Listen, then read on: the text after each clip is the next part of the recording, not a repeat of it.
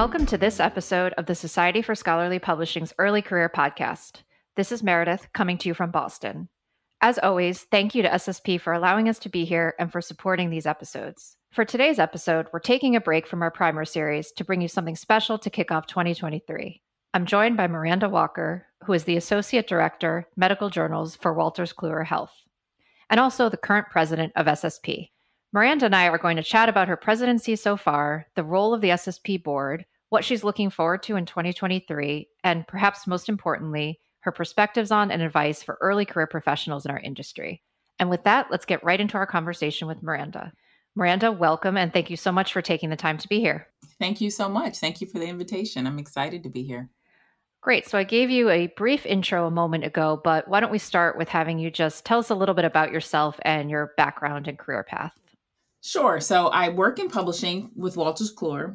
I'm responsible for society relationships for my portfolio. So I've been assigned the work of the American Society of Clinical Oncology. Right now, I've worked in different areas of health throughout my career. You know, we joke, but we say that our career, we're relationship managers. It's my job to understand what the strategic priorities are of our partner organization, and in turn, interpret and supply and be sure that WK as the company, Wolters Kluwer, is supplying everything that society needs to meet its goals. So I love my job. It's a lot of fun. I get to work with really, really smart people to help them create things that are very important to the world. And of course, oncology is one of them. I've worked with cardiologists. I've worked with anesthesiologists. That kind of stems from my scientific publishing career. Started off in an editorial office in the basement of Johns Hopkins for the journal Ophthalmology, where I was an assistant managing editor. And I wrote revision letters and reject letters. And it was before electronic peer review was really established. One of my jobs was to establish it. That was my intro into this business. So I got to explain the importance of PDFs and learn early on how to integrate all these technologies into the peer review process. So it was a lot of fun. Things have changed a lot throughout the process and throughout my journey. But from there, I went on to work for a publishing services company. Then I worked for a society where we had a self-publishing program. And in that position, I moved up the ranks and ended there before going on to Wolters Kluwer. And I've been with Wolters Kluwer now for about 7 years. Great. Thanks for that intro. That gives our audience a bit of context about why they're so lucky to be able to hear some insights from you today. Can you also talk to us about how you got started with SSP and sort of what led to where you are now as president? Well, when I was with the society, it's called INFORMS, the Institute for Operations Research and the Management Sciences. I think they just go by INFORMS now. I was, pretty much handpicked to be the successor of my boss, who was the then publication director. And they saw my professional development as key to that succession planning process. And as part of that, they said, you're going to SSP. So I was kind of not given a choice. There was another meeting that I had been attending prior to that. And they said, that's a great meeting, great organization, but where the role you're headed, you need to be at SSP. And so that's how I ended up there. And then as I worked there and learned, I watched all the people who were active with the society. And I promised myself one day I'm going to volunteer to be in a task force or on a committee. And finally, when I came to WK, one of the things I promised myself was to get involved with SSP. And I think I mentioned that to someone. And I said, in a year after I have my new job, I'm going to be active with SSP. And a year later, I was invited to join the task force. And it kind of has continued from there. That's great. And I think this is a great moment. Some of our audience may not really understand what it means to be SSP president or what the SSP board is. So can you talk a little bit about what that entity is? What is the SSP board? Who's on it? And what do they do? I think the best way to understand it is the board's responsibility is to identify the strategic goals of the organization and to work with the staff to be sure that we stay the course. I use the analogy of SSP being a ship because it's been built by some really amazing people. And at the head of that ship right now, there's the board and there's the president. And it's our job to be sure that everything that people have come before us and built stays the course. So as a board, we do things like who should the leaders of the various committees be. We think about what's the core values we just released last year. And I think that whole process came out of the board. And the board is made up of people who represent the membership. So we have librarians, we have commercial publishers, we have society publishers, we have university presses, we have publishing services, all kind of working together to be sure that SSP stays focused on what our members need going forward. And part of that is there's management of it as well as far as finances. But for the most part, it's really the primary goal is to be sure that we are reflecting what's important to our members.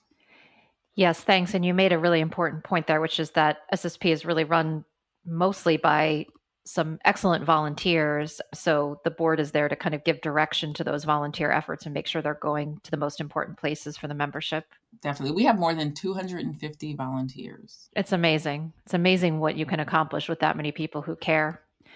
So you mentioned the core values, which might be an answer to this question, but I just wanted to ask you if you could talk a little bit about some of your 2022 highlights from the first half of your presidency. Well, core values, that was a huge part. Alice Meadows, who's the past president, challenged the board to come up with our core values. We were at a meeting and she said, what's important to us? What are our core values? And so Randy Townsend and I, who's the incoming president, got together and we strategized to create the core values along with our committee chairs and our members. And that's community, inclusivity, adaptability, and integrity.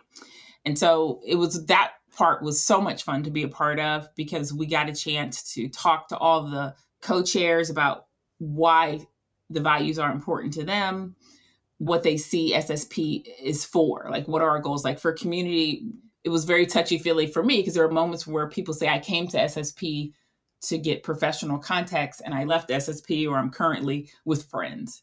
So it's so much more. So that was wonderful. I love seeing one of the things that's important to me is having something for all career levels. And I've really been pushing that. And I love being in this position because I'm able to say, hey, wait a minute. The most important thing is being sure that no matter where you are in your career, there are things that you're going to need. And I think a lot of people don't think about that. They take it for granted that if you've been in the business now for 20 years, I can't believe there's anything else you want to do differently. Where do they begin when they are put in a position of having to do something differently, either by choice or not by choice? And then for early career people, it can be very overwhelming to be put on a path. So someone to say, okay, you're in production or you're an editor right now. And so this is the only path you can go on. And I think it's so important to be able to share all those different opportunities. So I'm really proud that SSP is a part of that. We're working with university presses to create this giant project. It's a collaboration to figure out all the different publishing profiles and the publishing roles. So we've asked for job descriptions and we've gotten hundreds and hundreds of job descriptions so people can know what does it mean for me to go into this position over that position. So I'm really, really proud of that. And I think when this is all said and done, that's one of the things I want to look back on and say that I helped move along.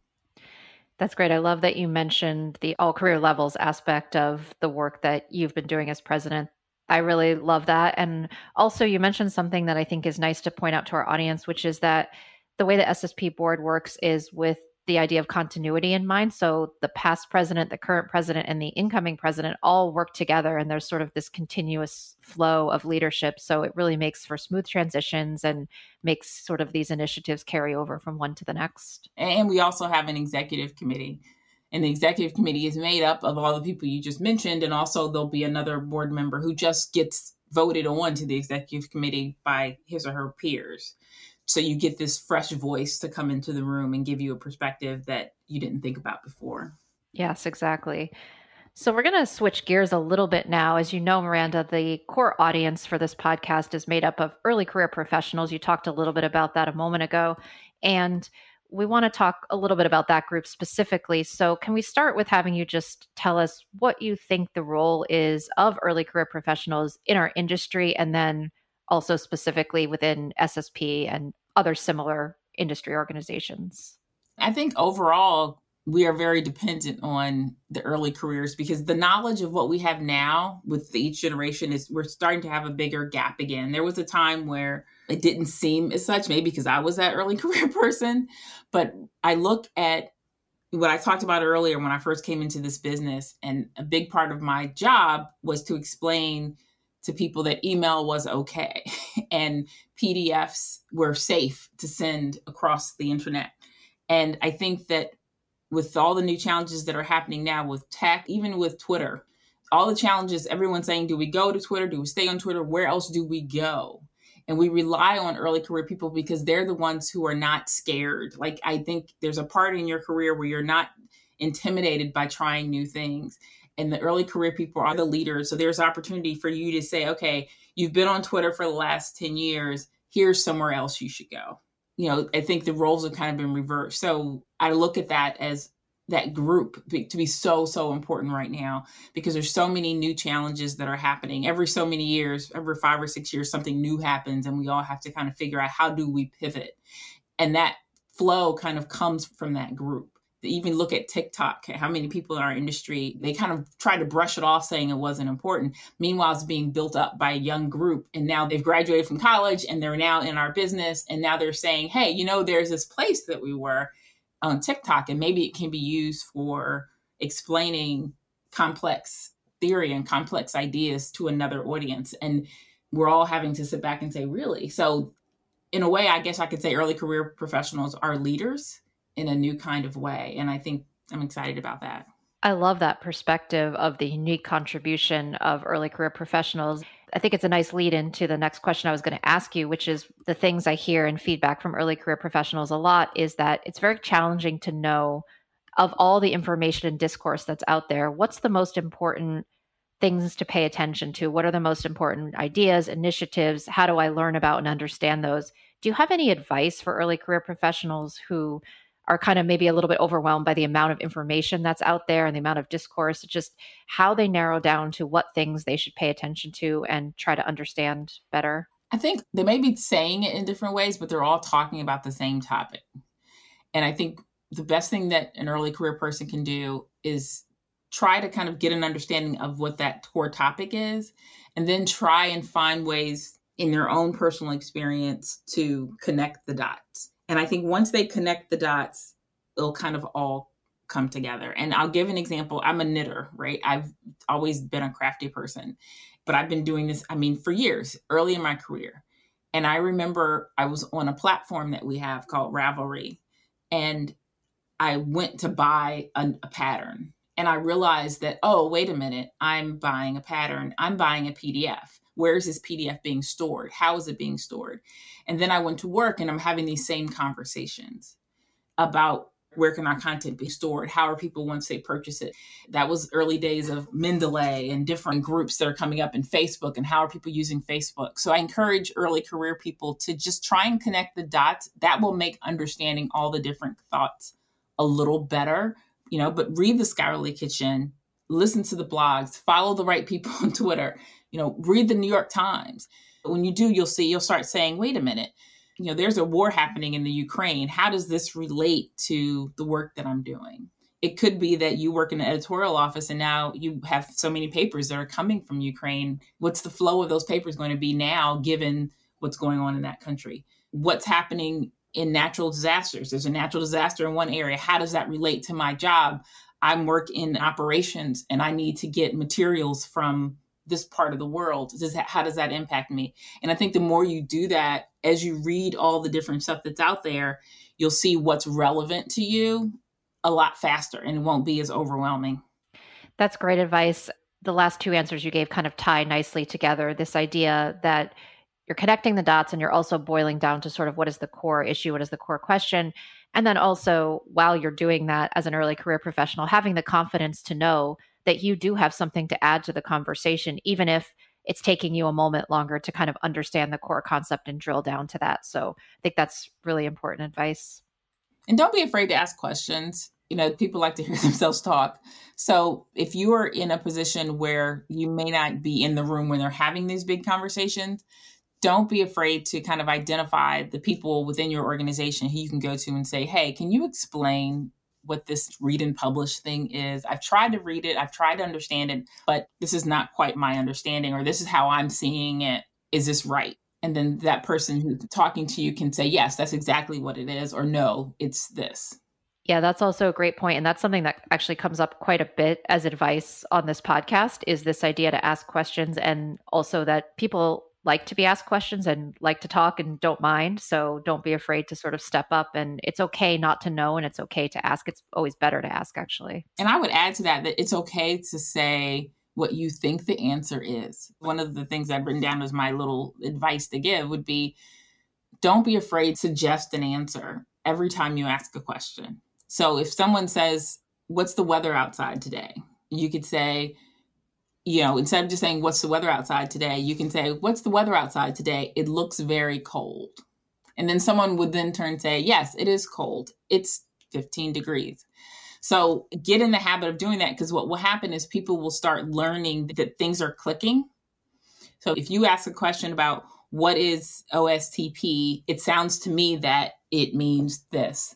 And that person you ask that question to, next time they're going to say, oh, look at that person over there. They get it because we've had these kind of side conversations. So let's pull them into a bigger conversation. Let's have them be a part of something different, because I know how they think, because not only do they ask the right questions, they offer the right answers. But don't be offended if what you offered is wrong, because the next time it'll be right. Yeah, don't be afraid to be wrong is another piece that kind of goes along with this asking questions bit, is sometimes that's going to happen if you put yourself out there a little bit, but that's absolutely okay. It's part of learning. Exactly. So kind of going along with this question of how to stay up to date and kind of drilling down to the core issue and connecting the dots, is there anything specific or especially important that you're watching and following yourself right now in terms of ideas or things coming down the line that you would kind of put out there for our audience to also watch a little bit? I mean, of course, the Scholarly Kitchen blog is a go-to. If you haven't already signed up for that, sign up for that. I also follow LibLicense. It's an old listserv. It's people post things like our subscription prices are out, or there's a job posting for a librarian somewhere. But it's really interesting to kind of get a pulse of what's librarians are thinking, and really they are at the core of our business. I enjoy learning and seeing if it's important to them, and that helps me decide what I then go and read more about. So if something comes up on that listserv and I don't know about it, there's a lawsuit of XY company over this many books, and I don't know enough about it, I'll then go and research the information to learn that. So that's a fun thing to follow. And then the good old-fashioned current news. So I think Twitter and headlines are interesting and valuable, but I think if you make an effort to read the New York Times, the Wall Street Journal, once or twice a week, to kind of see how you can go in depth in something, that will help your thought process as you move along in your career. Yeah, good point. That current news, especially right now, definitely impacts our industry. And maybe that hasn't always been as clearly the case. So that's really good. And I don't know if you agree with this, Miranda, but I find it's useful to start with one or two things that you're interested in to follow, like the Scholarly Kitchen or some of these others, and branch out from there, right? Find out where the cross references are, who you enjoy hearing from, and then maybe branch out, but don't overwhelm yourself with too many outlets at once. That's what will happen is you'll find what you're interested in. You may see something and then it forces you to go deeper.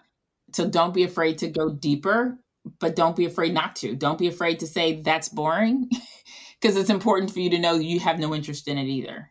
So if there's something that comes up and you're like, okay, it's in the community, but that's not where my focus is, know that about yourself and move on. Exactly. Can't read everything. Exactly. And you don't have to. Whatever your expertise is, that's what people expect you to know about. If there's something else that impacts you, that's because you've made that connection, then that's how you focus on it. You don't kind of have to know everything, but how does this impact me? What's important? Yeah, it makes a lot of sense. So I want to be able to end with one last advice question. But before I get to that, can you just tell us what you're most excited about for SSP in 2023? I think there's so much going on right now in our space. One thing I love about SSP is watching how we all solve it. With the OSTP memo, with everything happening in the tech industry, we all don't know where we're going to land, but we're going to come to SSP to learn that. When we come for our meetings next year, we're in Portland or we're in DC or wherever we are, we're in our webinars, we want to learn from each other. And there's so much to learn from right now. Are you going to make your journals open access? Are you going to go to Mastodon? Are you going to create a TikTok account? And we'll do that by following each other and seeing, this group might be first in this area and this another group may follow it. And then we all learn from each other. And it's a lot of fun. I've seen that happen with the recession, in the early 2000s. We saw it happen when open access first came around. We saw it happen with electronic posting. And who's going to create a new website? What are we going to offer? Who's going to use full text? I mean, all these different things happen, and it's happening again next year. And next year, it's going to be all about how are we going to address all these different policies that are going to be coming out. And I'm excited to be able to learn from my peers. And that's what SSP is about. Great tie back to the community value also there. So for the last question, as promised, I want to end with one last nugget of advice from you. If you are willing to share the best advice that you have gotten in your own career that could be useful to our early career audience. I think it was to join SSP, honestly. I mean, because I think at that point I had someone who says, there's all these different aspects to our business, editorial, the business side, the operation side.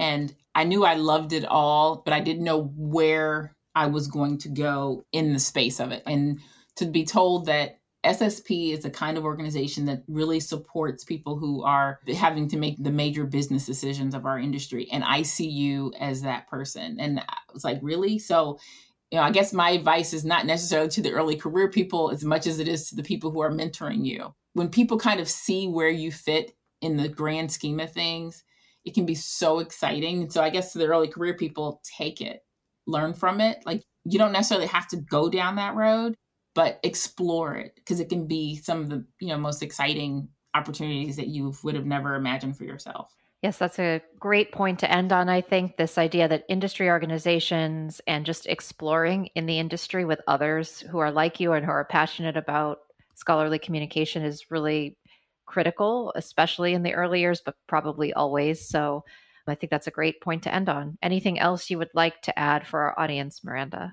I'm very excited. I'll see you all in Portland. Don't be afraid to lead. Don't be afraid to share, especially right now. If there's some place you think that your organization should be, we need the early career professionals to lead us. And I'm really excited that we're continuing these efforts at SSP. Great. Thank you so much. And yes, the next annual meeting will be in Portland. So we hope many members of our audience will be there and we'll meet them in person. Miranda, thank you so much for taking time to be here and for sharing all of your thoughts and insights. I think this is going to be really special for our audience. Thank you so much. You've been a great host. A big thanks to Miranda for taking the time to be here and talk to us about the exciting year ahead for SSP, her invaluable advice for our early career audience, and a little bit more about how the SSP board functions and how the organization is run. We hope you all enjoyed hearing from Miranda and took note of some of the takeaways from today's conversation. Thank you so much, everyone, for listening, and Sarah and I will be back soon with our next episode.